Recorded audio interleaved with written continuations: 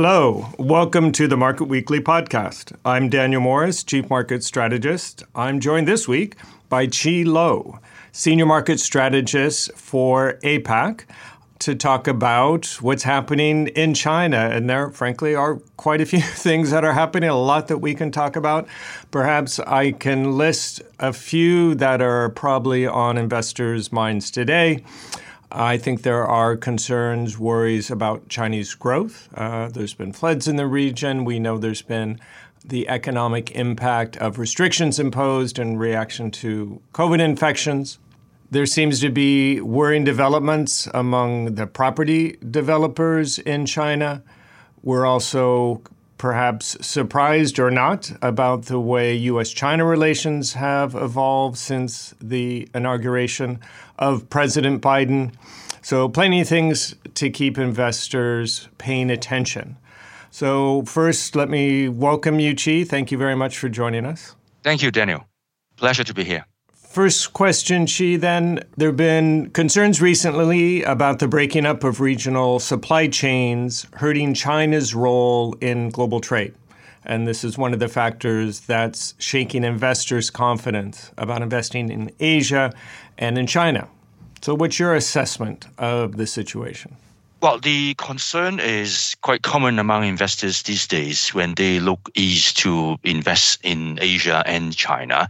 But when I try to look for evidence, I don't seem to find any convincing evidence showing that the Asian supply chain or even the global supply chains are being broken up.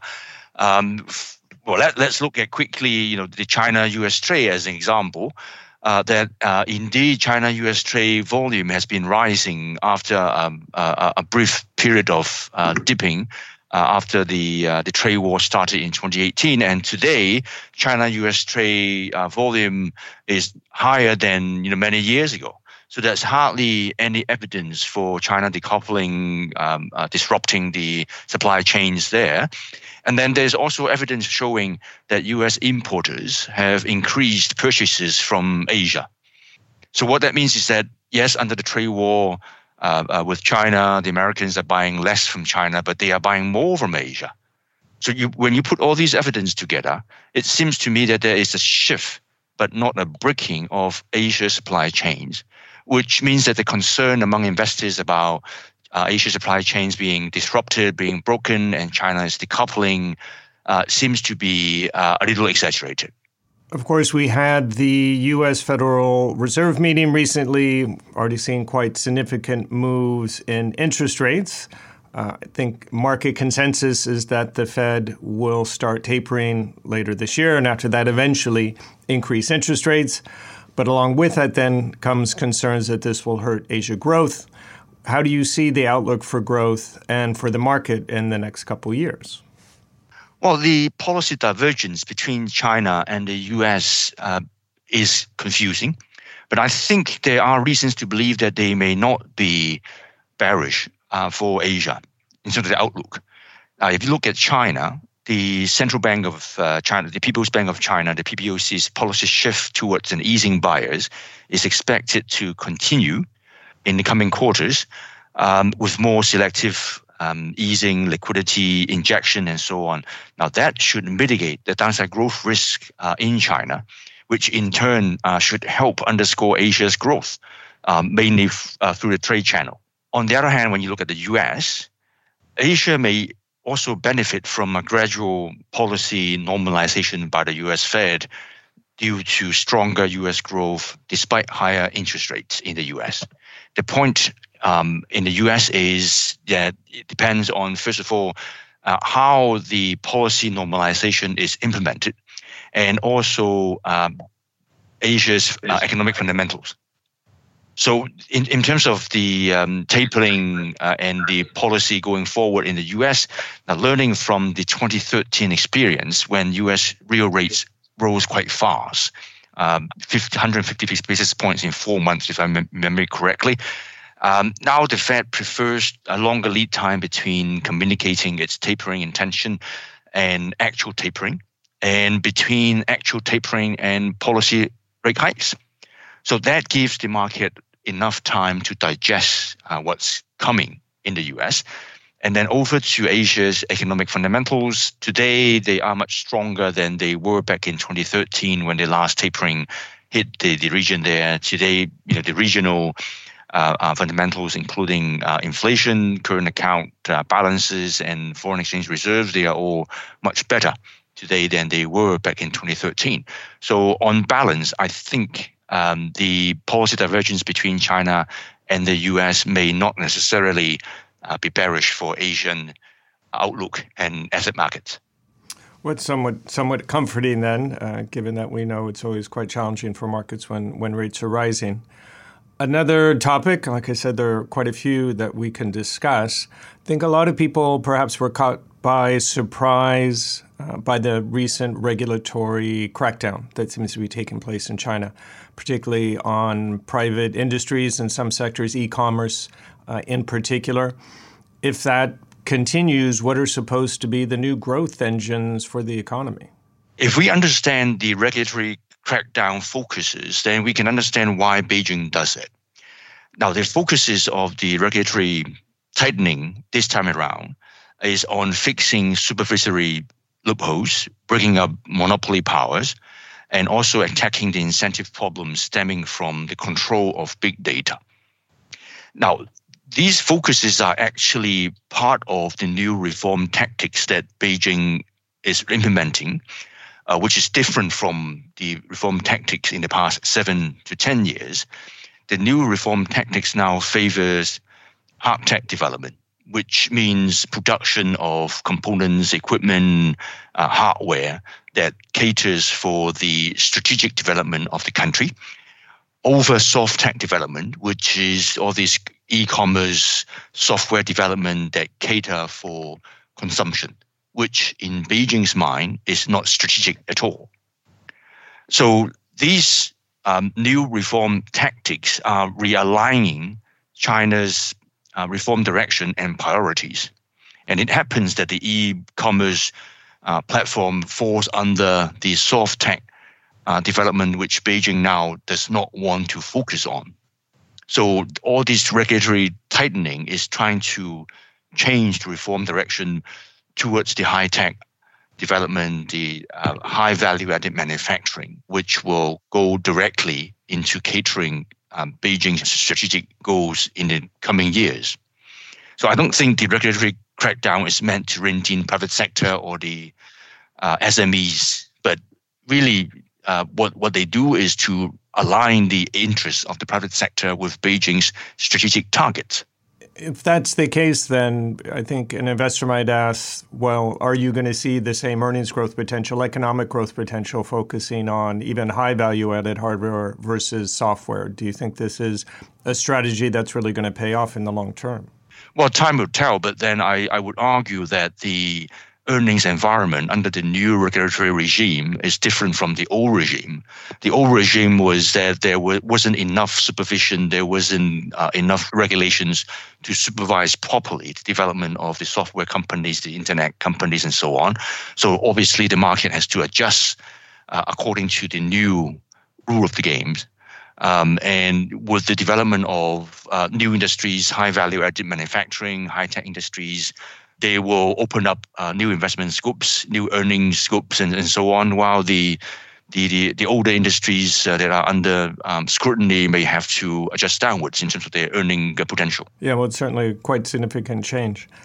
Well, that leads actually into the next question. I'm going to ask you to look into your crystal ball. How do you see the outlook for Chinese stocks in the coming months? And in particular, what are some of the signals, some of the signposts that we should be watching for? I think there will be more market volatility in Chinese stocks in the coming months because if you look back in the past 10 years or so, China had 3 rounds of regulatory tightening before, and each time the stock market didn't like it at the onset and during the tightening cycle, which is normal. But then after the tightening cycle is finished, Chinese stocks always stage a sustained recovery for more than a year. Now, if that experience repeats itself this time, then in the coming months, we'll continue to see volatility because I believe there will be more follow-up tightening measures by Beijing. But then by the second quarter of next year, likely that this tightening cycle will finish. Then we should see a clearer recovery of Chinese stocks in the second half of next year. To gauge the turning of the tides of the market, if you would, I would monitor, first of all, the People's Bank of China's policy moves in terms of the open market operations, their lending facilities like the mid-term lending facility rates, the RRR, the bank reserve requirement ratio changes, and so on, which I believe will continue to be on the easing path that will eventually turn around China's credit impulse, which in turn will be positive for Chinese stocks going forward. One last thing I would monitor is also the bond issuance by the local government, because these would be the funding sources for investment going forward, which in turn will underpin China's growth. Given the concerns that I've mentioned for foreign investors, at least, what kind of measures do you think the government could or should take, perhaps now, to shore up investor confidence? From a longer-term perspective, continuation to open up the Chinese financial markets to allow more market forces into the Chinese system there. I think that will help build confidence in the medium to long term. Short term, as I mentioned earlier, more easing measures, both from the monetary front and the fiscal front. Now, if things do get worse before they get better, I think Beijing will even reverse some of the property market tightening measures, not in a big scale, but a sign of property market policy easing will go a long way to help shore up investors' confidence, because the current credit events that are going on is really creating a lot of concerns among investors about what's going on in the system, whether Beijing is doing a policy overkill, hurting too much the system, hurting too much the property market, which in turn hurts the stock market. Well, that's all we have time for today. Thank you very much, Chief, for sharing your insights with us. Pleasure. If I can summarize some of the points that you shared with us on the first question about whether we're really seeing a breakdown in supply chains between Asia and the rest of the world, you pointed out that there's certainly been some reconfiguration, perhaps some disruption, but certainly not a complete breakdown, given, for example, that trade actually between the U.S. and China has increased over the last year or so. We talked about monetary policy implications for Asia of rising rates in the U.S. You highlighted, however, that at least within China, the monetary policy is likely or may well get looser and will offset at least some of the pressure that you might see coming from the U.S. On the topic of regulatory crackdowns, you highlighted that the government's objective is partly to reorient the economy, if you will, towards more hardware technology versus software. And then on the last topic of the market outlook, you suggested we'll see more volatility, but not just normal equity market volatility, but because exactly this ongoing regulatory tightening. You highlighted that during previous episodes, that equity markets initially did not like, if you will, any kind of changes in the regulatory outlook, but that ultimately you did see a recovery. And one thing that investors should be watching for is any further loosening in monetary policy. If you would like more information, please check out our Investors Corner blog or reach out to your BNP Paribas Asset Management contact. If you have Alexa, you can ask to enable Investment Insights to hear more of our thought leadership, or search for Investment Insights on your Alexa app or on Amazon under the category Alexa Skills. Please join us in a week for our next weekly market update. Until then, we hope you stay safe and take care.